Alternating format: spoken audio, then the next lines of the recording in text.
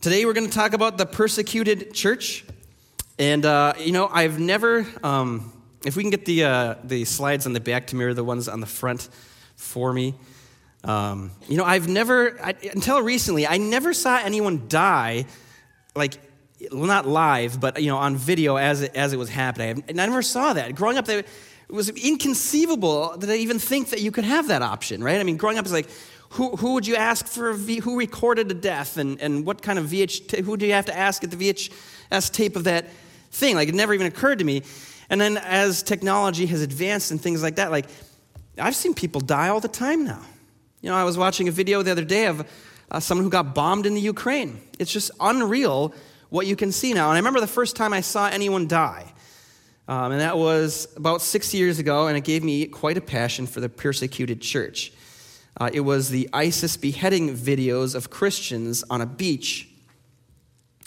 And so I watched that video, and I started to get a passion for the persecuted church, and I started to look into what is happening. And 6 years ago, there's incredible persecution. You saw a mass beheading of 20 people in Libya. And they made a video, and it's called A Message Signed with Blood to the Nation of the Cross.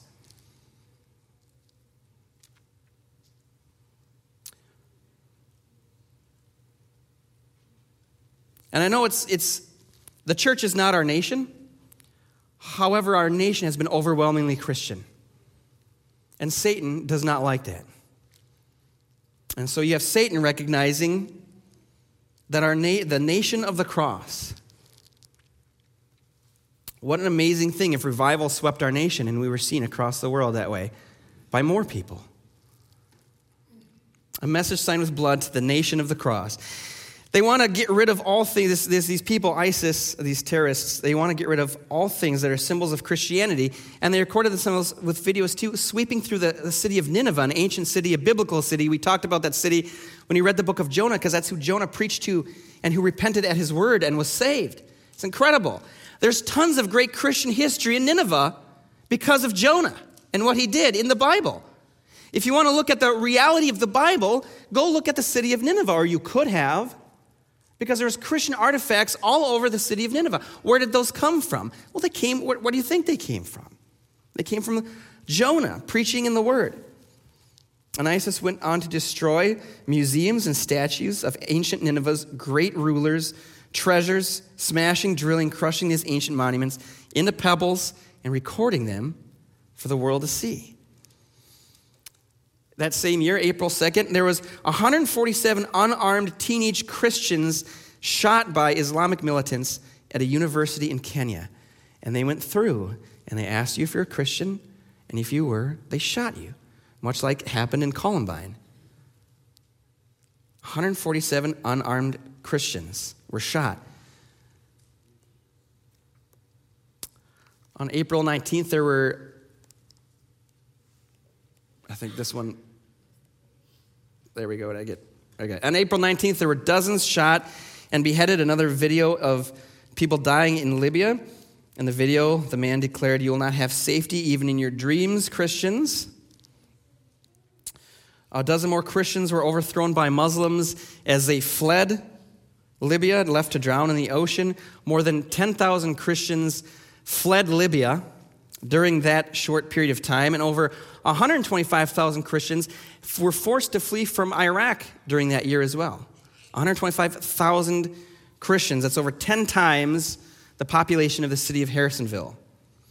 And I remember during that time, just as the Jews were marked by Nazis, Christians were marked by the Islamists with the Arabic letter N. You might have remembered that. You remember there was a black background with a gold Arabic letter N, and people would put that in their profile picture to support Christians.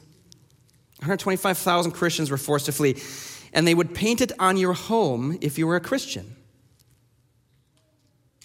And you would have a choice. You could either pay a huge tax, you could convert to Islam, or die. This is in 2016. We're not talking about the Middle Ages. As I looked into it, I found that Christians were the most persecuted people on earth. 500 people were hacked to death by swords by Hindu radicals in India around that same time as well. There were 50,000 Christians that were forced to flee in India for being Christian. This is just all in the year 2016.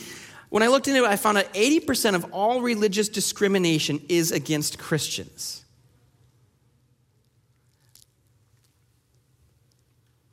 And what I found was 100,000 Christians die every year for being Christian. 10 times the population of Harrisonville dies every year for being Christian. And this is what the church has to deal with worldwide. It's hard to even know what to say about something like that. We started this series, if you want to open with your Bibles, we started this series looking at Matthew chapter 9. We looked at Matthew chapter 9, 35 through 38. It says, Jesus went through all the cities and villages, teaching their synagogues and proclaiming the gospel of the kingdom and healing every disease and every affliction. And we saw the crowds, he had compassion on them because they were harassed and helpless like sheep without a shepherd. And he said to his disciples, the harvest is plentiful, but the laborers are few. Therefore, pray earnestly to the Lord of the harvest to send out laborers into the harvest. And the harvest is a harvest of souls and salvation from Satan. As we've been reading the book of Revelation, we're looking at the message of the harvest, the metaphor of the harvest, and it's about the judgment of God. Those who are saved are harvested to the Lord and to heaven. Those who reject the Lord are harvested and judged and sent to hell. And there's this salvation that awaits in this harvest. And the harvest that he refers to, the harvest is of people who will believe the gospel. The harvest is plentiful, but the laborers are few. Therefore, pray to the Lord that he would send out laborers to the harvest. Jesus says there's lots of people who will believe and be saved. What we need is for people to do the work of the Lord and go tell them. And if you don't have strong faith, or if your faith has waned, if it's weakened over time, if you once felt close to the Lord and you no longer do, I would check whether or not to see whether you've done the work of the Lord. If you've not done what God has said, if you've not gone where God has led you, that would explain why you don't have strong faith and are not passionate about the Lord today. In Matthew chapter, at the end of Matthew, I think it's chapter 28, 30, he gives the Great Commission. He says, go, and I will be with you until the end of the age. God will be with us when we go because God's heart is to go. That's where God is leading. And if we're not following him, then of course we won't feel close to him. And if you want to know why your faith is weak, if you don't want to know why you're not passionate about your faith, why you're passionate about Jesus Christ, it's most likely because you are not following him. He's not near because you are not doing the work. If you want him to be near, go do the work. There's almost nothing more encouraging to our faith than to try to spread the gospel. In that moment of trying to spread the gospel, you will feel a satanic attacks come against you. You will feel Satan making you feel ashamed, making you feel foolish, literally making you forget the gospel. I think it is the Lord's blessing to even intellectually understand the simple gospel of Jesus Christ, that he died on the cross for our sins and rose from the grave for eternal life. When I grew up, I did not want to worship the Lord. I sat in church every Sunday, and by the time I was about 18 years old, I don't think I could have even told you that sentence. I was a smart kid. I was sitting in college taking organic chemistry, and yet I had sat in church every day and I wasn't even able to intellectually understand the idea that Jesus died on the cross for the forgiveness of our sins and rose from the grave. I think to even understand anything, all of it is a gift from God, and he can remove that at any point. And as you go to speak the gospel, you will feel Satan coming against you. And as you go and spread the gospel, you will see the Lord showing up. And if you want the Lord to be near, then I would encourage you to follow him, because that's where you'll find him. He's sending people into the harvest, and he's looking to send us, and he's looking to send you. That's why he's asked for your help. He's put out an advertisement. Help wanted. Are you going to do the work of the Lord? And it turns out that for most people across the world today, this is an incredibly dangerous job. See, we've been confused in America. We thought that we had it rough. When I go to tell people about the Lord, they think I'm silly. And we thought that was difficult. When I go to tell people of the Lord, they don't think as highly of me as they did before. And we esteem what other people think of us way more than what God thinks of us. But when you have the love of the Lord, the love of the serfs doesn't compare. And yet we reject the love of the Lord and instead whore after the love of the people around us who don't know the Lord. That's what's really valuable to us. And so we don't spread the gospel, we don't tell people about Jesus, because we don't think that they will like us as much as they did before. And here, people across the world and across time have taken the dangerous job of spreading the gospel of Jesus Christ, and they haven't encountered being lowered in the esteem of other people. Here's what happened to the people that Jesus sent out. James in 44 AD died from the sword. Peter was crucified upside down. Andrew was crucified. Thomas was burned alive. Philip was crucified. Matthew was beheaded. Nathanael was flayed and then crucified. James was thrown from the temple. Simon was crucified. Thaddeus was beaten to death. Matthias was stoned. And the apostle Paul was beheaded. This verse, it says, he saw crowds. He had compassion for them because they were harassed and helpless like sheep without a shepherd. I don't think people understand what happens to sheep without a shepherd. The wolves rip them apart. I've shared before, I showed a video of wolves ripping a sheep apart in church so you can get an idea of the image of what God is giving us, because we don't see that a lot. Most people don't see that a lot. They aren't around animals. They aren't around death. They aren't around anything. They sit in an office all day on a computer. And we don't see that. The people in Jesus' day would have been well aware of what he's talking about. They would have seen this type of violence before. It's not a cartoon sheep and a cartoon wolf dropping an anvil on each other's head. It's brutal. They get ripped apart. I showed a video of this in church and had angry moms lining up afterwards saying, you can't show that in church. Our kids... So, women, moms, I'd love for you to care as much about the lost as you do about your kids seeing a video of a sheep getting ripped apart. Where are your priorities? I've never preached a message on the lost and had the moms come up to me and say, other people's children, they're going to hell. I need to know what to do. How can I reach them? Our priorities are not where the Lord's priorities are.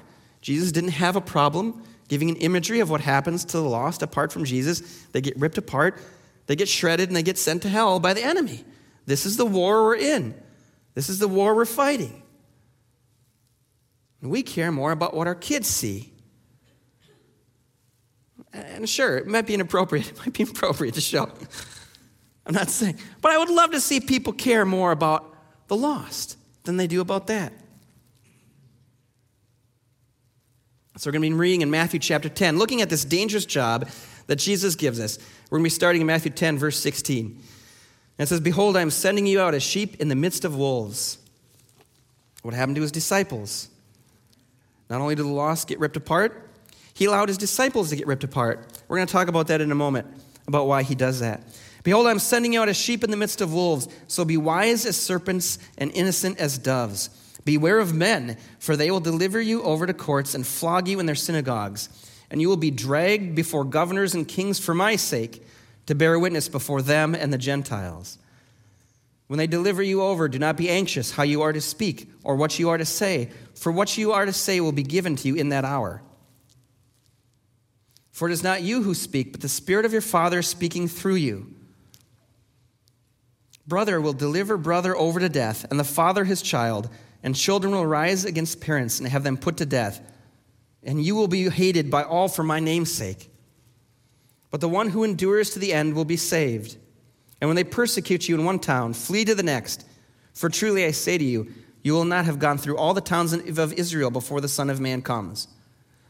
And a disciple is not above his teacher, nor a servant above his master. It is enough for the disciple to be like his master, and the servant like his master. If they have called the master of the house Beelzebub, how much more will they malign those of his household? And so here we have Jesus warning his disciples and setting them out. You know, Peter has this discussion with the Lord. The Lord says, are you able to drink the cup that I drink? And Peter says, yes, I am. He has no idea what he's talking about. The cup is a metaphor for suffering. And Peter says, yes, Lord, I'm able to suffer as you are. But he has no idea how the Lord is going to suffer. And Jesus says, actually, it turns out you're right, Peter. When you're old, they will stretch out your hands and take you to where you don't want to go, which is a reference to his crucifixion.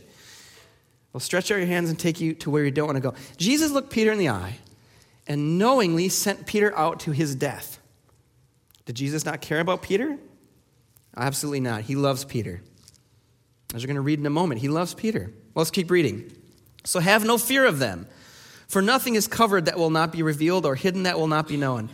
What I tell you in the dark, say in the light, and what you hear whispered, proclaim from the housetops. And do not fear those who kill the body, but cannot kill the soul. Rather, fear him who can destroy both soul and body in hell. Are not 2 sparrows sold for a penny, and not one of them will fall to the ground from your Father? But even the hairs of your head are numbered. Now fear not, therefore, you are more valuable than many sparrows. And the Lord loves Peter. The Lord loves his disciples. The Lord loves the people he sends out to die for him, knowing that they will die for him. The Lord willingly removes his protection from his disciples in the way that he allows Satan to send that evil and hatred into people so that they kill them. The Lord could stop them. He did at different points. He freed Peter from prison before. He could do it again. However, God has got such great love for the world, for those who don't know Jesus, for those that don't know him, that he allows Satan to do this to his followers as a witness, to encourage other people to believe. The witness of the disciples is why we're here today. The witness of Peter is why we're here today. Peter doesn't die, and that's what the Lord encourages. Are not 2 sparrows sold for a penny? The Lord knows you're far more valuable. The Lord knows every bird. He knows every one of us. He knows every unbeliever. He knows every follower of Jesus. He knows the suffering that he's asking people to go through. And not a single one of them are lost. The Lord won't forget a single one of them. So everyone who acknowledges me before men, I will also acknowledge before my Father who is in heaven. But whoever denies me before men, I also will deny before my Father who is in heaven. And the Lord asks us to love him more than our own life. If we worship our own lives, if that's the most important thing, if we are our own God, then we will deny the Lord and it will be revealed that he was never number one in our life. God asks us to love him so much that we would love him more than our own lives. Why? Because he's worthy of that. That's how amazing God is. That is the truth. God is so amazing that he's worthy to die for. It's a little different situation, but over COVID, I had to sit there and I had to wonder what the risk was of people dying if I encouraged my church to meet. And I don't think we got to be legalistic. If there's a nuclear bomb headed our way or something like that, we can meet on a Saturday or a Tuesday, or we don't have to meet that week. I think we can be flexible with it. I think the Lord understands. But you sit there and you look at the risk, and I looked at the risk and I encouraged people who are not in the at-risk categories to come on out to church. I said, you got a 0.005% chance of dying. And then we went through all the other chances of dying if we got in the car, if we did these things. And I said, if I die because I came to church, that's a worthy testimony of my life. And it is a possibility. It is absolutely a possibility. If you're elderly and you came here today, there's a much higher risk that you might die from COVID because you came to church. Should you stay home? Well, if you did, I think the Lord would have some understanding and grace for that. However, if you came to church and you were to die, I think that'd be a worthy testimony of your life. That Jesus is so good that I want to go worship him. I want to go sing about him. I'm happy to give my life for him. I'm more than happy to take a risk of whatever small percentage to come and worship the Lord. We have a ridiculously small risk of dying because of our public testimony. Jesus sent Peter out with 100% risk, 100% chance of death. And he asked Peter to take it. What is he calling the people of God to do? What is he calling us to do? If we want to be near to the Lord, then we have to follow him. And Jesus tells the followers of his followers that they have much more to fear than a small percentage. He says that they're going to kill you. They're going to deliver you over. And I ask that you love me more than your own life.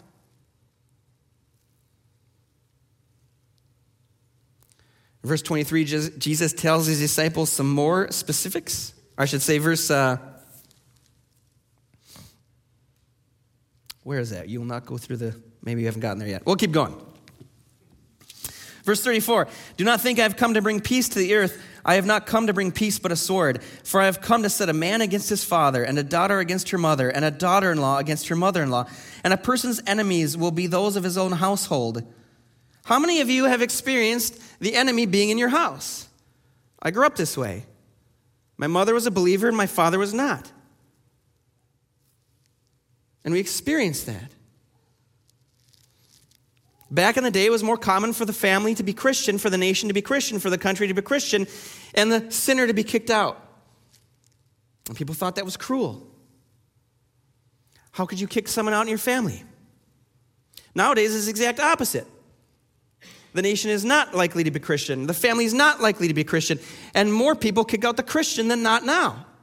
It's interesting because in generations gone by, how could you kick that person out for being that way? Nowadays, the sinner goes around and rallies the rest of the family and they kick the Christian out. They say, if you don't accept this, if you don't accept me, then you're gone, Mom.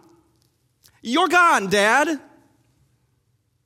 They never cared about kicking people. They wanted to kick you out. They didn't really care about the unbeliever kid. The idea of kicking people out of the family wasn't what offended them. What offended them was that they couldn't kick the Christian out. That's the story of our nation. Back in the day, we had few unbelievers and few Christians, and the middle thought, well, I'm going to go over to the Christian side. Now we have few Christians and few unbelievers, and the middle said, I'm going over to the unbeliever side. And you might have experienced the enemy in your own family. I don't know if we have any more true believers now or any less true believers now than we did generations ago. Where did these people go? Where are they, all these people that said they believed? You might have experienced the enemy in your own household. You might be excluded because you are a Christian. It says a person's enemies will be those of his own household. If you're struggling under that, we want to support you. If you're struggling under that, let me know. We want to pray for you. If there's anything we can do to help you, let me know. Whoever loves father and mother more than me is not worthy of me, and whoever loves son or daughter more than me is not worthy of me. And whoever does not take his cross and follow me is not worthy of me. Whoever finds his life will lose it, and whoever loses his life for my sake will find it. I love my kids. I love my kids. If I love my son or daughter more than the Lord, I've misunderstood who the Lord is. The Lord is more valuable than even my children. He asks me to love him more than they do. If they do something that is ungodly, he asks me to discipline them, guide them, and tell them. If they kick me out of their life because I told them the way to the Lord, he tells me to follow him. God asks us to love him more than anything else in our life, even our idols. And he sends these disciples out to go be hated by their families and to go be destroyed by unbelievers. He says when they bring you into that situation, he says, this is interesting, don't be anxious how you are to speak or what you are to say. How many of us are afraid to be a witness for Christ because we don't know what to say? Don't be afraid. Go do it. You'll find the Holy Spirit showing up. The Lord challenges you. It's not that we shouldn't prepare. Prepare. It's not that we shouldn't study. We should study. We should practice. We shouldn't be anxious about it. We shouldn't worry about it. The Lord challenges you. Don't be anxious about it. I'll give you the words. If you want your faith to grow, go out and start witnessing to people and watch the Lord give you the words. The interesting thing is that most people I've led to Christ has never been through a straightforward gospel presentation of you're a sinner, Jesus died on the cross, he rose from the grave. Now, you may have led somebody to Christ, that's fantastic. Almost all the time, what happens is I've been reading the Bible and something has come up and I sit there and go, this is exactly about what I read in the Bible. And I tell the person what I read in the Bible. It doesn't have to do with sin or salvation. It has to do with this or that or other thing. They say, that's incredible. And we read the Bible and they commit their lives to Jesus Christ. Don't be anxious about what you're going to say. Be in the Word, be following him, but don't let that stop you. You will see the Lord show up. For it is not you who speak in verse 20, but the Spirit of your Father is speaking through you. How many of you doubt if you have the Holy Spirit? Where are you, God? What are you doing? Well, if you want to know if you've got the Holy Spirit, go out and witness, and you'll hear him speak through you. That's what the Lord tells us.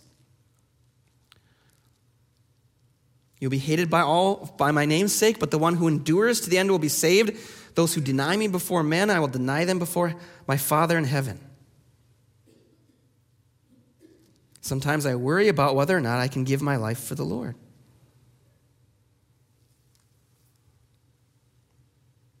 I worry about if I've got that kind of love for Jesus. It's not easy. It's not an easy thought. We're reading through the book of Revelations, looking at martyrs. It's incredible, the love of the Lord for these people that love God more than their own lives. In a moment, we're going to watch a video of people who love God more than their own life. It's absolutely inspiring. I pray that the Lord would give me that kind of faith. Because if you don't have that kind of faith, then you're not going to be saved. That's the kind of faith that it takes for salvation. The Lord cares more than just about our actions. He cares about our heart. I don't think it's just the people who are actually put to the test. Right? I don't think you have to actually be put to the test for this to matter. I think it matters in our hearts right now. Do we have that kind of love for the Lord? We have to be willing to give up our lives, but we can run. In verse 23, it says, when they persecute you in one town, flee to the next. It's the same kind of idea of shake the dust off of your feet and we've preached the gospel, move on. Keep going. He says you won't go through all the towns of Israel before the Son of Man comes. You can keep on. You can keep going. I've been joking around in this Revelations Bible study we're having on Wednesday night. If you're interested in coming and joining us, 6:30 p.m. on Wednesday nights, you can come join us and continue to read about God's judgment and what will happen in the end times before the Lord returns. I don't think we're in the end times, but I think the probability just rapidly increased, and I think it's good for Christians to be prepared and think about it. I joked a lot in that Bible study about how if any of these signs come to pass, I'll give you a call, I'll post it on Facebook, and I'll be gone. Good luck catching me. You can flee to the next town. You can go spread the gospel to other people. But when it comes down to it, we cannot deny Jesus before men. If we do, then the Father will deny us before him in heaven. He tells the disciples, people will hate you so much when you go out and spread the gospel. When you do things for me, they'll hate you so much, they will call you Beelzebub. If they called the master of the house Beelzebub, how much more will they hate you? Jesus is referring to Matthew 12:24, where he does miracles for a bunch of people who are committed to Satan and committed to rejecting God. And they look at Jesus and they say, it's by Satan that you do this. The Pharisees said, it's only by Beelzebub, the prince of demons, that this man casts out demons. As Jesus goes and frees people from spiritual evil, they say, this guy's got to be demonic as he does these incredible miracles. We're going to do a sermon sometime about the purpose of miracles. The people whose hearts are closed to God don't get any miracles. It doesn't do any good. The Lord has given us all that we need to believe. We don't need a miracle. We have the resurrection of Jesus Christ. And we have the testimony of his disciples. A lot of people think, I would believe if God would give you a miracle. No, you wouldn't, if your heart isn't open to the Lord. In fact, if your heart isn't open to a Lord, you would just explain a miracle away, or you would claim that God himself is Satan, just like the people of the Bible. That's why God doesn't go around doing a bunch of miracles. He's not looking to force those who want to reject him to accept him, because he can't win their hearts that way. If he goes around and does miracles, you say, I'd believe if I just got a miracle. No, you wouldn't. You'll believe if you read the Word and open your heart to the Holy Spirit. God has given you all that you need to believe. You don't need a miracle. The people in the Bible who got miracles looked at it and they were so committed to their unbelief, they said that they called God the devil. And Jesus says, if they call me the devil as I go around and I spread the word of the Lord, how much more will they hate you?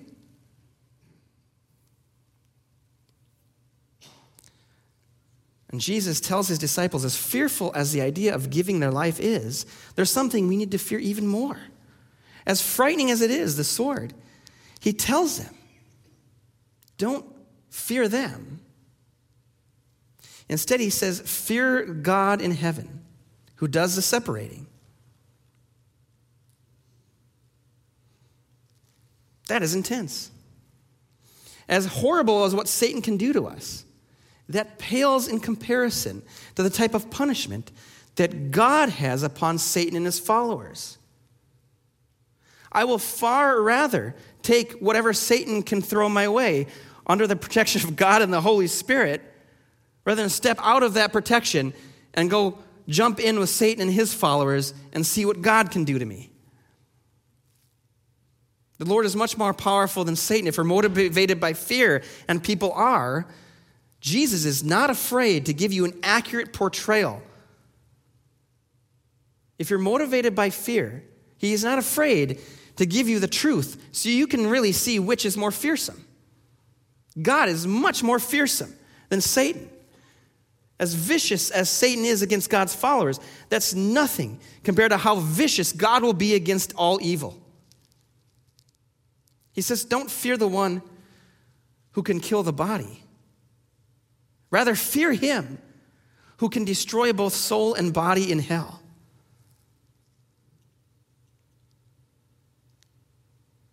The Apostle Peter denied Jesus 3 times. But he was forgiven when he repented. And he spent the rest of his life publicly acknowledging Jesus.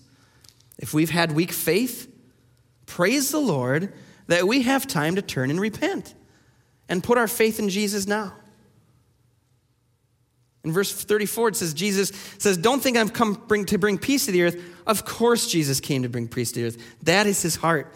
When he says, don't think that I've come to bring peace to the earth, he's not talking about his heart. He's talking about the practicality of peace coming on earth. It's not coming, guys. My heart is to bring peace. That's why I sent my son. But it's not coming. You know why? Because there are people who are going to reject me.